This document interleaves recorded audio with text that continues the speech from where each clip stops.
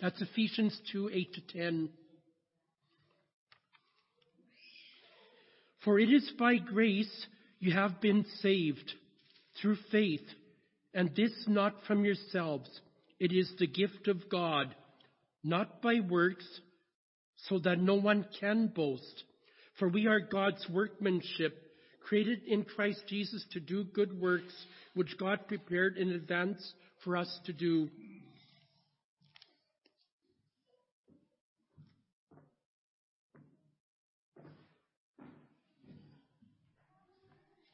Hey, good morning, everyone. Welcome to everyone here, both members and visitors. And if you're at home watching, and at least I know you're paying attention because I heard a lot of people going, Ephesians, Ephesians. I could hear it all throughout the crowd. So I thought that was interesting. So this morning we're going to continue in our sermon series on the church, which will continue to the end of March. And then we're going to begin a new sermon series on the subject of becoming like Jesus.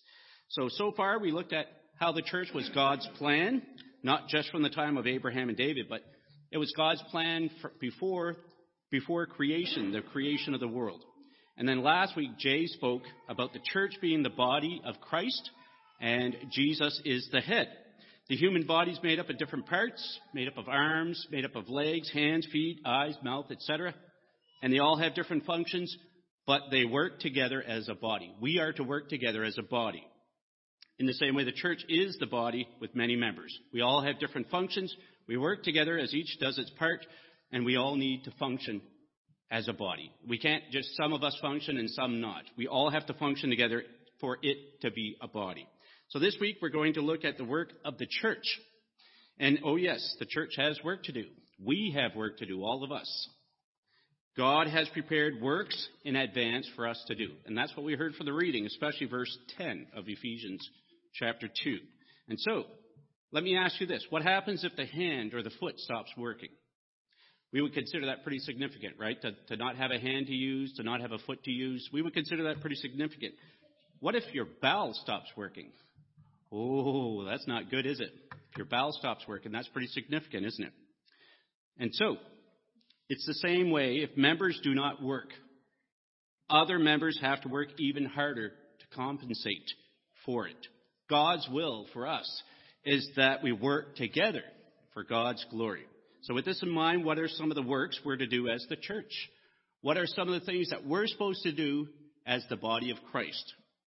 And I'm not referring to things like loving our neighbor. We know that we're supposed to do that. That is more about attitude than work. And so, but what are some of the things we need to do to function as a body? So I had 3 points. The first one is edification. Now, to edify means to build up. To build up. As Christians and as the body of Christ, we need to grow. And we need to work at helping others grow. It's everybody's job. It's not just one person's job. A child doesn't stay a child forever. A child moves on to maturity. A child grows. We are expected to do the same, both individually and collectively, as the church, as the body. Take a look at Matthew chapter 28, verses 18 to 20.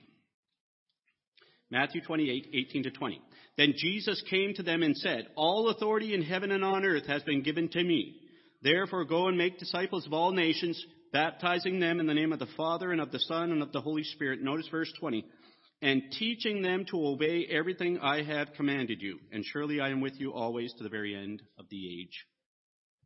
So, Jesus told his followers to go and make disciples of all nations, baptizing them and teaching them to obey everything he commanded. This command Jesus gave to his chosen apostles. However, teaching Christians to obey our Lord's commands is something we all need to be doing. This wasn't just the role of the apostles. This wasn't just the role of a certain chosen few. This is everybody's role, to try to teach each other so that we can grow together as the body. When we first become Christians, we become babes or babies in Christ, in the family of God. And we need our spiritual food to grow. We need to mature and to become like Christ. Well, that doesn't happen on our own. That happens with all of us working together. One of the first duties as a work of the church is to teach and to strengthen the members of the family. We are to be built up, and we are to build each other up through the Word of God. We need to help everybody get their food. Everybody needs to eat. We don't want to starve. I was thinking of the Lord's Supper talk at the very point that I'm making now. We all need to eat. We all need our spiritual food. And so we all need to mature and become like Christ. We are to be built up. We are to build each other up. It's everyone's duty. It's everyone's duty. It's all of us. It's not the job of the elders. It's not the job of the preachers. It's everybody's job. We all have to be concerned about this. As a church, we also need to provide a place and the right environment and the right atmosphere where the family can grow. So I want you to think about this point. As Christians, as the body, it is all of our responsibility to provide the right atmosphere and environment for us to grow. It's very important. It's everybody's job. It's not specifically, as I mentioned, the elders, the preacher. It's everybody's job to do this. We are all responsible for making sure this is a place and an environment where we can grow. We all have a part to play in this. That means we have to take responsibility for our own behavior and how it affects others. We don't want to hurt someone's growth. We are to build each other up, not to tear each other down. Also, being built up, being edified, doesn't happen when we stay away. It only happens when we come together as the church, as the family of God. We need to work together. We need to edify one another. That's all of our job. So the second point I have is benevolence. Now, in this passage we're going to look at, Paul commanded the Galatian church to be benevolent. Take a look at Galatians chapter 6, verse 10. Galatians chapter 6, verse 10. And I'm sure many of us have quoted this verse many times. Galatians chapter 6, verse 10 says, "Therefore, as we have opportunity, let us do good to all people, especially to those who belong to the family of believers." In this verse, as I mentioned, Paul commanded the Galatian church to be benevolent, to do good to all people. Part of what is being talked about in that verse is the attitude of the heart. Do we have the right attitude? Do we have an attitude that we want to be nice? We want to do good to all people. God wants us to always care about people. That's what being a Christian is about, is caring about others. But I want to focus on the part that comes after the part of doing good to all people. We are to do good, but especially to those who belong to the family of believers. That is very important, especially to God. So again, just like the point about edification, we are each individually and collectively responsible for doing good, for helping out our family. When we need help, our family should be willing and wanting to help us. That'd be pretty horrible if they didn't, right? What kind of feeling does that leave in a person, right? Our family doesn't want anything to do with us. They don't want to help. Well, we are all one family, and we should all be willing to help out when someone needs help. Now, with that said, this does not mean we get to take advantage of our family. We do not get to do that. We are to do what we can to improve our own situation, if it's possible. We have to be willing to do our part. So, we as the church are to build each other up, and we are to do good to each other. So we see in the passage and section here we're going to look at, we see something very important. And we're going to look at point number 3 right now, evangelism. We're going to see something very important in the verse that we're going to look at. The most important work of the church is evangelism. That is our most important work, and it's everybody's job. Take a look at Mark chapter 16. I want to point out 2 things in that passage. Mark chapter 16, verses 15 and 16.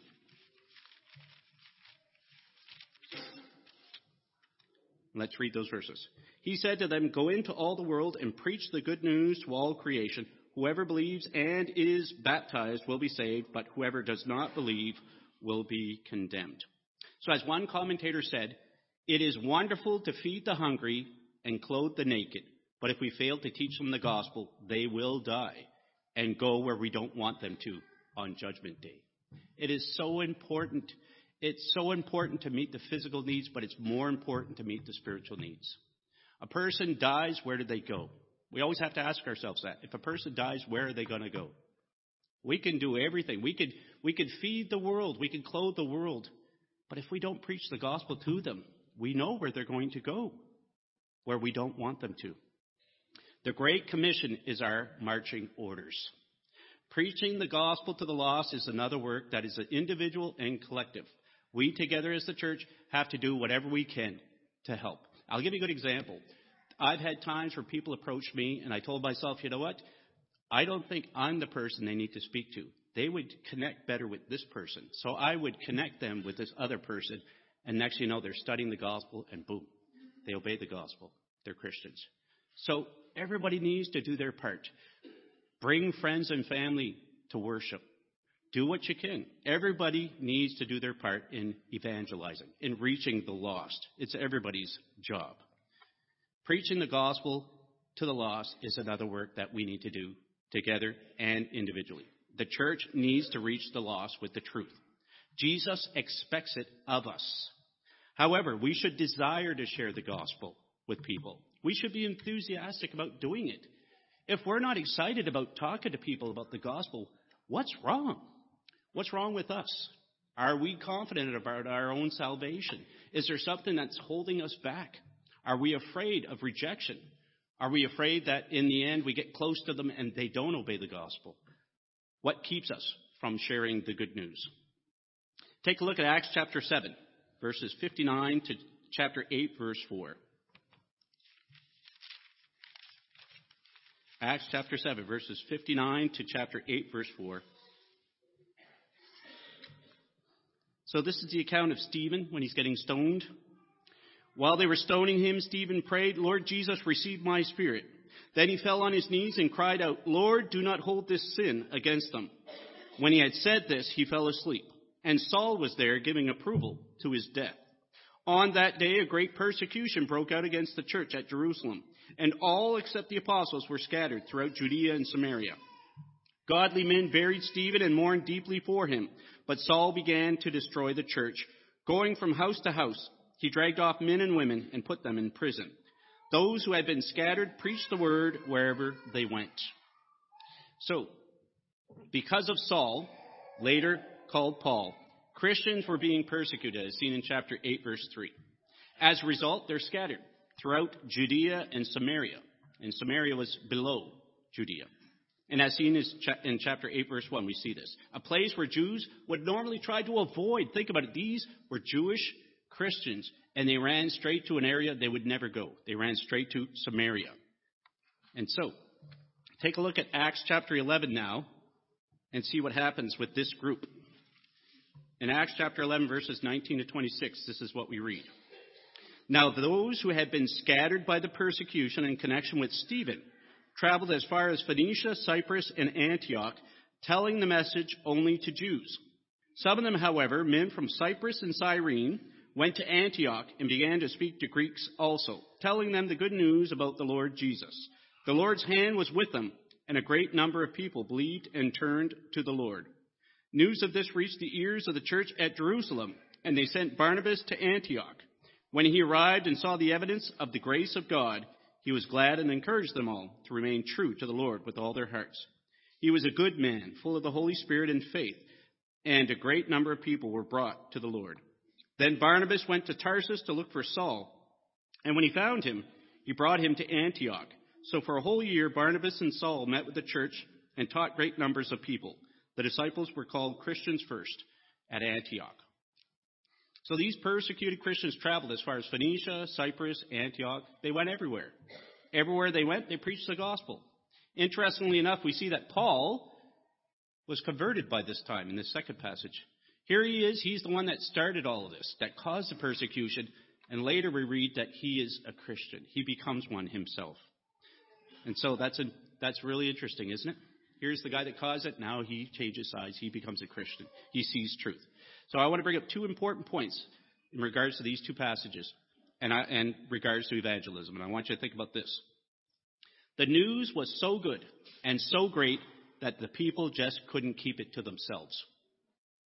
Everywhere the persecuted people went, they preached the gospel. These persecuted Christians lost everything they owned. As a Jewish man coming up for the feast, you had to be there once a year. And so a lot of these men would sell everything they had just to be able to make the journey. And so they would get there and they would have to manage as far as how to be able to leave there and get back home. And so if they still had stuff, they would probably end up selling those things to make the journey back. But they left everything they had, everything. And so it's interesting, they didn't go around saying, poor, poor, pitiful me. but rather, oh, how blessed I am. They didn't say, look at what the world has come to, but rather, look who has come to the world. They were preaching this message to people. Look who has come to the world. It's Jesus, the one we've been waiting for. They were enthusiastic about sharing the good news. They were excited to tell people.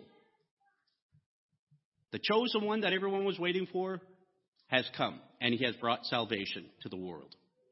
They saw the gospel for what it truly was, good news. And that's what gospel means. It means good news. They wanted others to hear it. They saw it as such good news that many traveled great distances to share it with others, even though their lives were in jeopardy. They were being hunted down.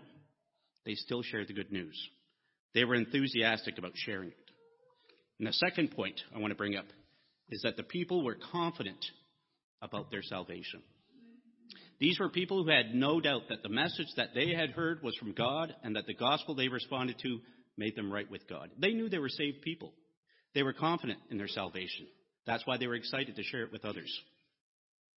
God made sure that we got to hear the good news. God made sure that we could know how to be saved. They got it. They understood it. They shared it with others. They knew they were saved.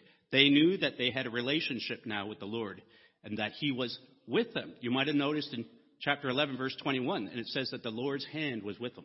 God worked with them. They weren't alone. They knew that God was with them. They were excited about their salvation. They were excited about their new relationship with the Lord. So how excited are we? How excited are we about our salvation? How excited are we about our relationship with the Lord? How enthusiastic are we to bring the gospel to the world? We need to love souls. That is how we show real Christian love for people, is we want to see them saved, that we want to share this news with them. We need to love them. We need to show Christian love. We also need to remember that the Lord is with us when we're sharing the good news. Sometimes we get scared. We don't know what to say.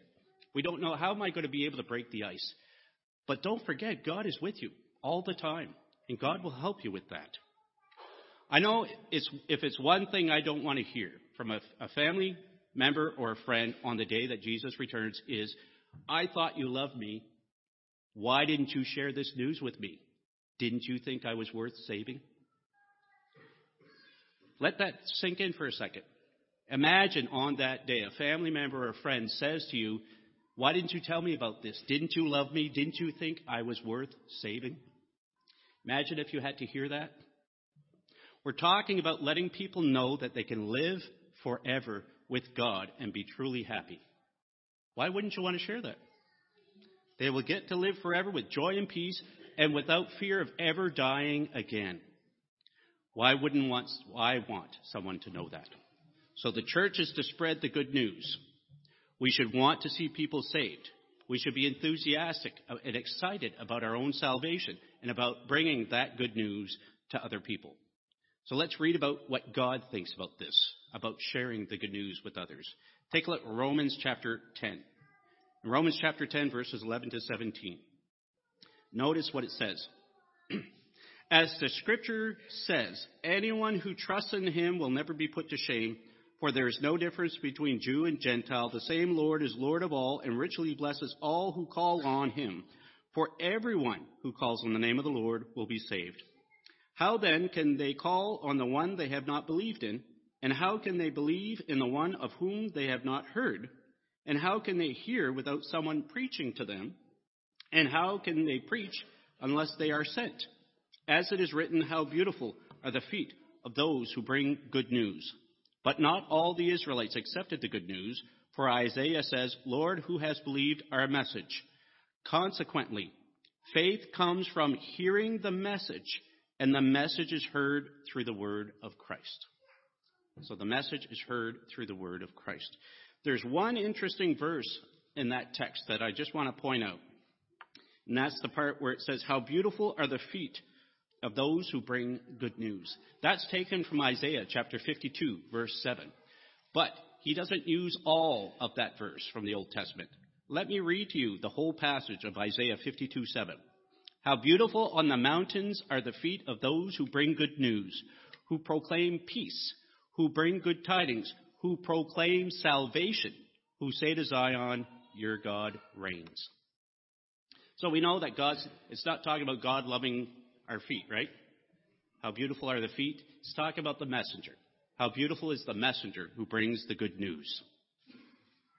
The Lord expects us, his church, to be sharing his good news.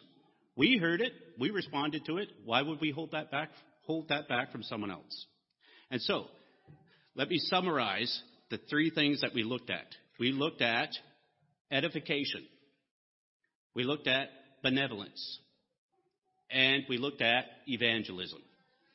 These are the work of the church. There are work individually. There are work collectively. We all should be taking the opportunity to do these things. We need to do our part. So if you are here today, if you have not heard the gospel, won't you come forward and do that today? We want you to be saved. We want you to look forward to a beautiful life after this one.